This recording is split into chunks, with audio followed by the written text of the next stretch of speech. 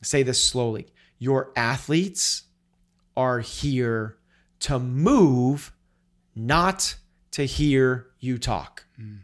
Now, if they move and then you stop them and you say something to them, then they will listen. It's not the other way around. So what we should do is we should be taught, you should earn the right to talk. We are here because we know the outcomes in our lives are within our control. That taking absolute ownership of how we eat, sleep, train, think, and connect with each other is how we'll optimize our health and happiness. That chasing excellence is how we grab hold of what is possible. Our mission is to live on the run, always chasing, never stopping. Hello and welcome back to another episode of Chasing Excellence. How are you, Ben? Good, Patrick. Today we're gonna take something out of real life here. You recently had the opportunity to chat with an affiliate owner, and in your conversations, part of those conversations were giving some advice on how to maybe think about what the difference is between a well-run class and a class that had some room for improvement.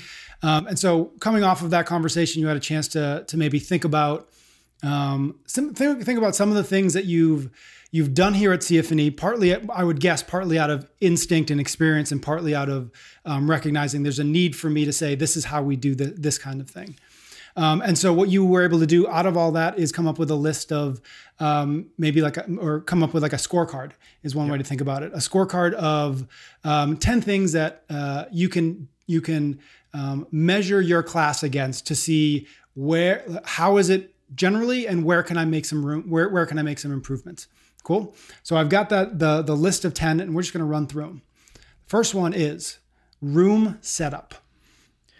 Yeah. Okay. So before we just dive right into that, let me just Sure. So like I love the idea of that. This is like essentially it is a scorecard, and it is for maybe that's a little more. It's for coaches or coaches coaching coaches to use as a metric for how you are running a class. So this is not coaching. So this is not your ability to see and correct. This is not your ability to manage groups. It's not your ability to demo or talk about strategy or any of those type of things. This is literally just like if you were to go into a kindergarten class, like without a lesson plan, this is what you would do best in that kindergarten class to make sure all the kids were behaving well and going through the school day the way that they're supposed to be going as optimally as possible.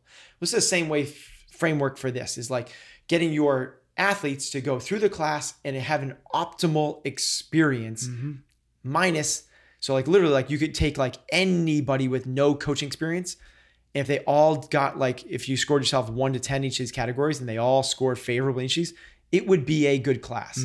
Now they might not come out better athletes, but they would all feel like it was a really well-run class. And that's the idea behind these. Got it.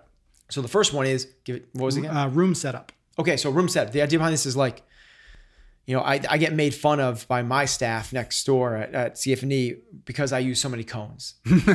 I like cones everywhere. But the idea behind this is when I talk about room setup, it's first of all, the room should be set up before the athletes walk in. So if you're using boxes in that day, don't have the athletes bring the boxes out and set up the box. The boxes are already set up in a line and they're set up on a seam on the line. So the boxes are all perfectly lined up. People are watching this on, we're probably seeing like the bookshelf all organized.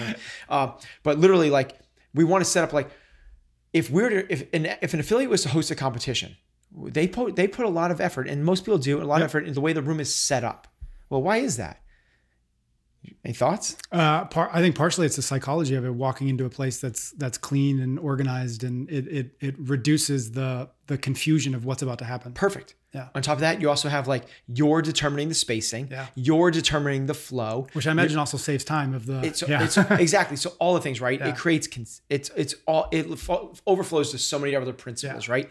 But what we want to do is make sure that the boxes are set up. If there's a running route, we tape the floor a lot of times, and we pull up the tape at the end of the night if we want to do certain things. But the idea is like set up the room, set up the running route. Here's another small one is like if you're going to have athletes run into the gym, you can't like they need to run back to their spot in the gym. Well, some people might be running to the back of the gym. Some people might be running to the front of the gym. Like, okay, so to alleviate that, you put a cone at the back of the gym that everyone has to run around. Yeah. And now everyone's running the same distance. So what they do at the games, basically. Exactly. Yeah. So like you got to you're in charge of making sure that the flow, the spacing and the safety, that the whole thing is working the way it's supposed to.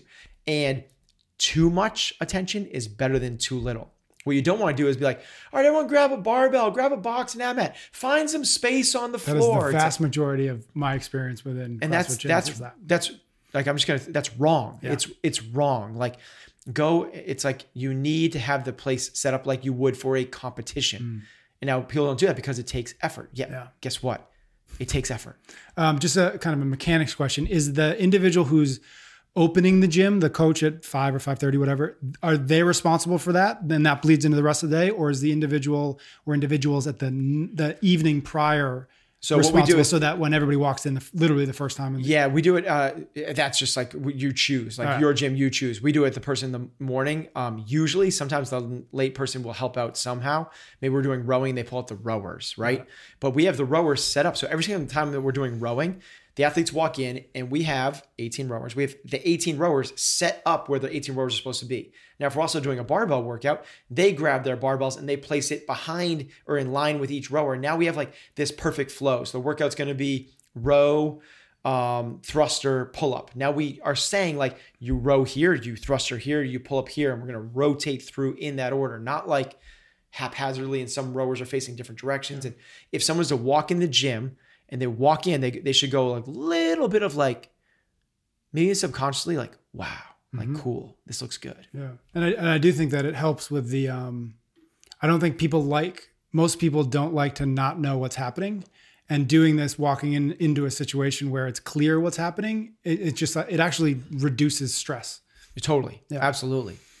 Second one, minimize transitions.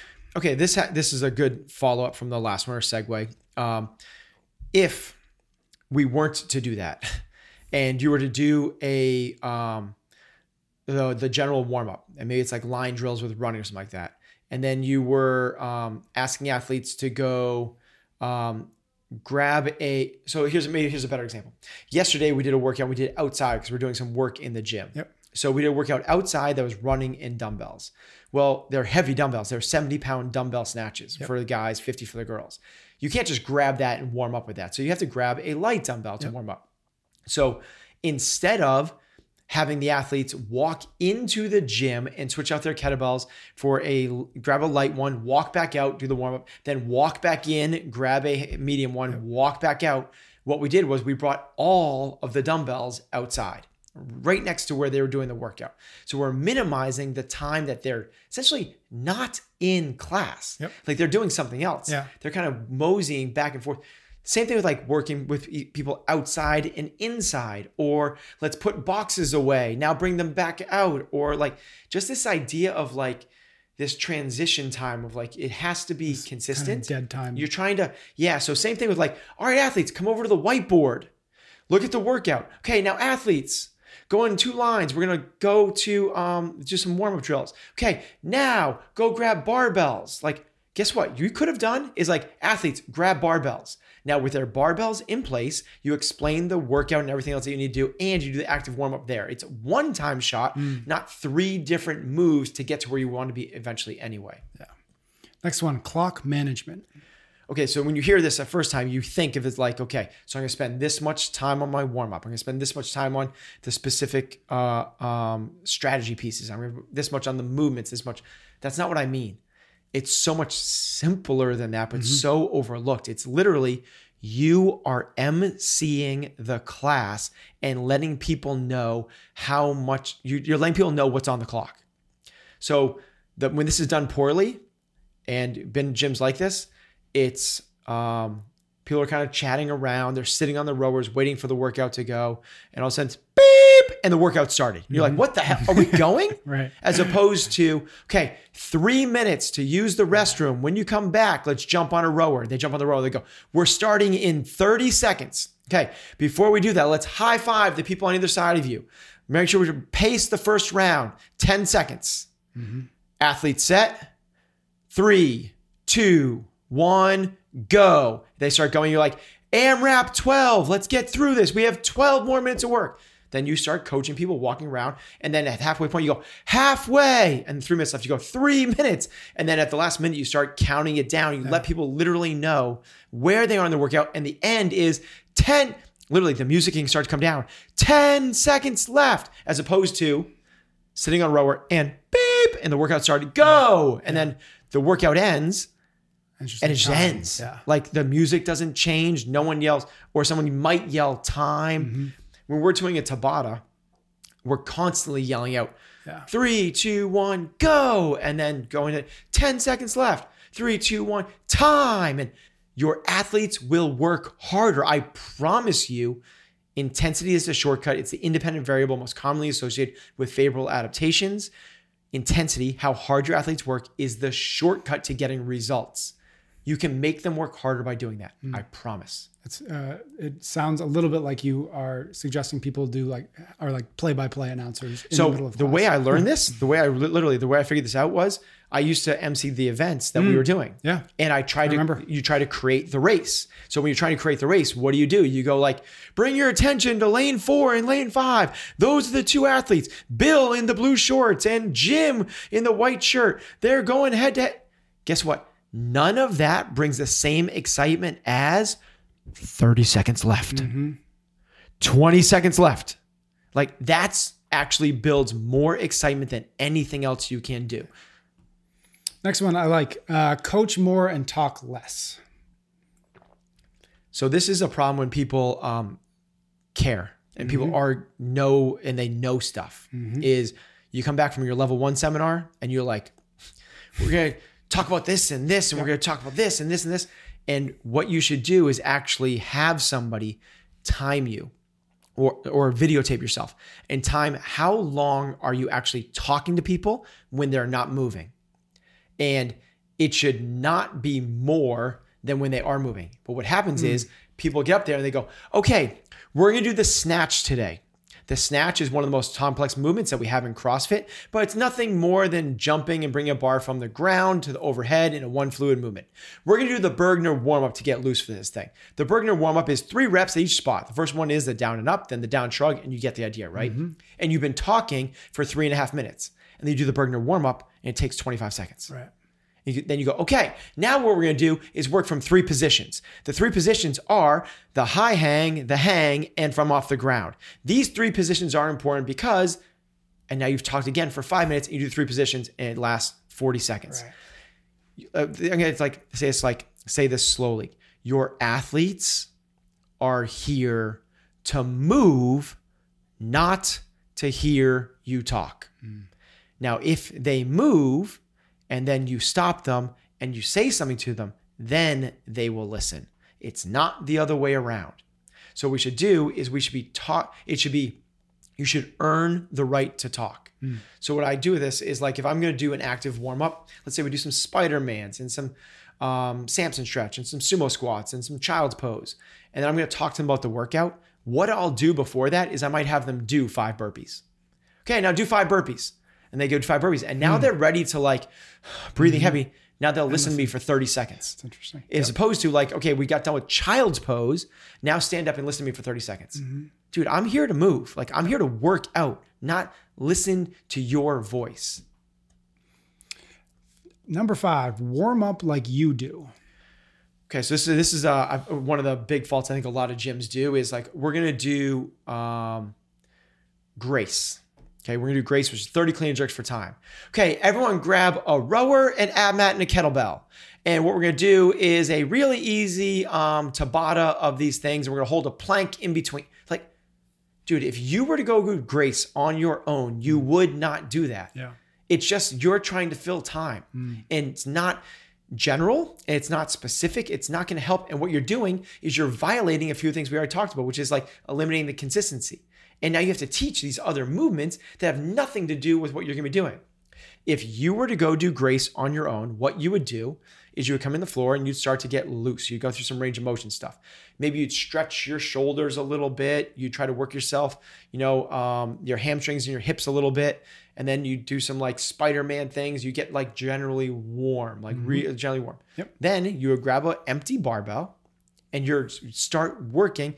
Maybe you go through some sort of like barbell warm up, like good mornings and back squats and strict presses and elbow rotations and some RDLs. Then from there, right away, what you'd start doing is empty barbell hang power cleans. Yep. Then you do a couple maybe like strict presses or push presses. Then you bring it down to the hang, and then you start warming up with some weight. That's how we should be warming up our class. Not, okay, we're gonna warm up with some kettlebell swings and grab a med ball and do some ab mat sit-ups. That is a distraction. It's not helping you. It also is taking away from your opportunity to teach the movement, which you're going to do in a specific form. So what classes will do is they'll do that other warm up with med balls and GHDs and rowers, whatever it is. And then they're rushed and they don't have time to coach the movement when they could have been doing that right through the specific warm up and getting really warm. Mm-hmm. Number 6, move together. If you were to watch a marching band, right, at halftime at a show, and one person wasn't really moving very well, it would stand out. Mm-hmm. But if you were to watch a mosh pit at a concert, it's really hard to figure out the person that's not moving well because it's just constant movement. Yep. If everyone moves well, it's easier for the coach. So it's like together, everyone squat and hold the squat. Now I can really quickly learn right down the line, not literally with my eyes, run down the line and see who's on their toes. Yep. Good. And stand and squat and hold and check out knees tracking and stand. It helps you as a coach. The cool thing is it helps the members as well because good movement is consistent. Is contagious. Yeah, it builds it. You're going to catch on. You're going to see the person in front of you and what they're doing and try to do exactly what they're doing. There is a reason that martial arts schools since the beginning of martial arts have always moved in synchronicity. That's what I was going to say. Yes. And it helps when they move together. Like one of the coolest things that Google Kung Fu from space.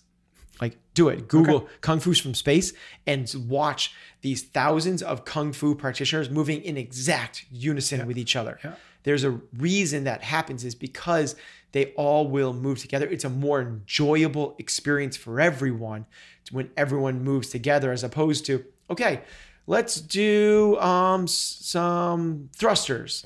Okay, now let's everyone do some box jumps. Now, I'm not saying is artificially make it together. Mm-hmm. I'm not saying like jump rope. Right. And okay, now everyone like up and down and up. Exactly. Up and down and up and down. What I'm saying is, okay, 10 seconds to jump rope. Yeah. Ready, set, 3, 2, 1, go. 10, 8, 6, 4, 3, 2, 1, and time. Good. Okay, now everyone push up position and down and up. Good. Down and up. Okay, back up. And everyone, let's jump on a pull-up bar. And we're going to do 10 scap retractions on you. Ready? 3, 2, 1, jump. So that's the type of move together. Not literally like drill sergeant-y. Yeah. Yeah. On the kind of the user end of that, what's nice about it is it subconsciously reminds you that you're part of a group bigger than just yourself. Right. And I think that that's one of the reasons why class works, why CrossFit in a gym works, right? It reminds you that you're doing this difficult thing with a bunch of people, right? And if everything is done on your own time and you lose that, and it's not the end of the world, but it adds quite a bit of value when you can like, oh, we're all doing this together. We're all in this together, right? That's why Love that. Number 7, consistency is king. Okay, so if you always run your class with a similar, I'm not saying exact, but a similar fashion that people can kind of understand the flow of it, it brings a level of consistency, obviously, which breeds confidence. Yeah. And when that happens, people know what's coming up next, which allows them to pay attention more. Now, it might seem like a really big leap, but let's say some days I allow people to take a bathroom break before we start the workout. But 80% of the time, I don't. Yep. what if I'm in that class, what I'm going to be thinking is like, dude, I'm going to use the restroom before this class starts. I'm going to go do that now. Right. Like, cause I don't know if I'm going to get it later on. Yep. Or you're constantly in the back of your mind thinking, is this the right time? Should I do it now? Yeah, exactly. So now I'm listening about, I'm thinking about, should I go to the bathroom now or not? Am I going to get the time to do this or not? Yeah. Instead of just like listening to the coach. Yeah. If every single day before I start the workout, I say, we're going to take 3 minutes for bathroom watering or questions. Tape, tinkle, and talk, right? If we're going to do that every single day, all of a sudden there's a consistency where I know halfway through the class, before the workout starts, I'm going to get the chance to use the restroom. Yeah. That's just one of a gazillion examples of how breeding consistency in this. But another one would be like the barbell warm-up. Every single time we do a workout with a barbell, we do the same barbell warm-up, consisting of 5 very fundamental movements. Now, what happens is people get to know that really good, and they just know what's coming up and they know what's next, and they feel really comfortable, and they allow themselves to kind of sit in that moment, as opposed to like, oh, what's next? Am I being critiqued? Like, they know like the level of coaching and awareness. They know it's just like, there's a reason that kids love to watch the same movies over and over and over again, because they know what to expect, and it brings confidence to them. Yep. They feel like they have ownership over it. That's what happens if you have consistency in your class. Number 8, coach the average. Okay, what we mean by this is what the temptation for a lot of coaches is you have a class of 20 people. 10 are average. Then you have 5 people that are kind of like studs. And then you have 3 that are beginners, and you have 2 that have never done CrossFit before. And the temptation is, I got to go at the speed of those 2 brand new beginners. And if you do that, if you go at the speed, the teaching and the flow and of those people, you're basically losing the attention of the other 18. Yep. Instead, what you want to do, if you run a really good class, you want to coach to the average. Now, it's obvious now that I said that. If you run a really good class, it should be appropriate for the beginner athlete, slow enough that the beginner athlete can follow along, but also quick enough and nuanced enough that the CrossFit Games competitor could feel like this class is appropriate for me. Yep. That's the level of a very skilled coach. Not, okay, we're going to be doing air squats. So everyone squat down, and you have to walk over to that athlete and spend 4 minutes manually manipulating them into a below parallel position. That's not the appropriate way to coach a class. Yes, it is for that athlete. And yes, you're bringing up the lowest, the lowest rung on the ladder, but that's not the goal. The goal is to get everyone there to feel like this is a great class for them. Do you literally think about in class, okay, who's my average today? And let me make sure in the back of my mind that we're moving at the right speed for them? Or is it something that's more of an instinct at this point? Yeah, for me, it's definitely more of an instinct type thing. And particularly, this is one of the nice reasons that if you always coach the same class, you're coaching to it's the class, right? And we have people that have literally won the CrossFit Games in my 8:30 class. And we have people that this is their first week. And together, like when that person's in the class, whether it's a new person, they're going to pull it down a little bit. I have to slow it down a hair, but I don't bring it down 8, 9, 10 notches. Yep. And if that games athlete is in there, I might bring it up a hair. But if they're both in the class, like it's the normal class. Number 9, perform. Okay, so your classes are a performance. The mantra, the saying is like educate, entertain, and inspire. Like that's what we should be doing as coaches. Yep. With our classes, the way you can entertain is looking at your class as a performance. And the kind of key thing there is your tonality and like how big you go and the spacing you put between your words. But even more so, like the most tangible and tactile, like somebody could actually like mechanistic, like I could go back and do this, is the music. I'm not saying like Rage Against the Machine versus Katy Perry. Yep. I'm saying I'd go with Katy Perry. I would too, actually. Guilty pleasure for me, for sure. What I'm saying is the way you use the music in terms of volume. Yeah. When is it loud? When is it quiet? Like we talked about Tabata. Yep. We did Tabata workout in the gym today. Yep. During the rest period, imagine if you first off, imagine one experience of Tabata where the coach doesn't give any time and the music just stays up the same. So it's like you're listening for the beep of the clock, or maybe you have to like look at the clock the whole time. That's really a suboptimal experience. As opposed to imagine the coach is going 3, 2, 1, go. And when they say go, the music volume goes from 4 to 10. And for 20 seconds, it's blaring. And the coach is either giving, at worst case, cheerleading, not worst case, but they're giving cheerleading or they're giving feedback or they're giving encouragement but for 20 seconds, it's let's go, Mark, get your knees out. Let's go, John, faster with the elbows. Let's go, Billy, come on. Like one more, like keep the bar up. 3, 2, 1, time. And the music comes back down to level 4. And you hear like people's breath and like, and then it goes 3, 2, 1. And the music comes back up to 10. It's like, let's go, go, go. It's like, now we're starting to create this feeling behind this thing, right? And they're creating a race and they're creating a performance. And this is not just monotone across the board of somebody that's reading you a story and it's Winnie the Pooh, like that never changes their tone out. Like, it's in charge. You create the heat. You got to bring it. Yeah. I love that note about the music. I mean, if you think about filmmaking or movies or TV, like, that's an element of the entertainment is how effectively can they use music to elevate your emotions, to surprise you, whatever it is. Quentin Tarantino says that the music is the hardest part of making a movie. Yeah. Because it's so important. Yeah. Right? Like writing a script, you can kind of sit down and like, this is what they're going to say and this, but the music actually is what really brings the feeling. Super powerful. It's so powerful. Yeah. Like, watch Batman or Star Wars and there's no Hans Zimmer. Yeah. Like it's like just no noise, no music. Yeah. Just for folks who are maybe curious, how do you manipulate the music while you're coaching? Like I know, but like you're not at the radio like spinning a dial and spinning. So we have a remote control, but we coach hands free. Yep. So we can't hold the remote control. So what we do is we put it in our pocket and we control it from outside of our pocket. So it looks like our hands are by our side in the pocket. Your hands never go in your pocket. Hands free coaching. You're not holding a dowel. You're not holding a water bottle. You're not holding your phone. You're not holding a remote. So what we do is you put in your pocket and you can feel the buttons from outside your pocket. So your hands are free. They're outside your pockets. But when you need to, you just put them on there and you control the volume up and down. Really cool. Okay. Last one I've got is best hour. So this is like this is a like massive underlying principle, right? But if you always have this kind of at the forefront of your mind, like the objective here in this class. Yeah, I know you want to get them better at pull-ups. Yeah, I know you want to lower their body fat. Yeah, I know you want to get them run faster miles. But really what the goal is give them the best hour of their day. That can dictate a lot of the decisions you make along the way.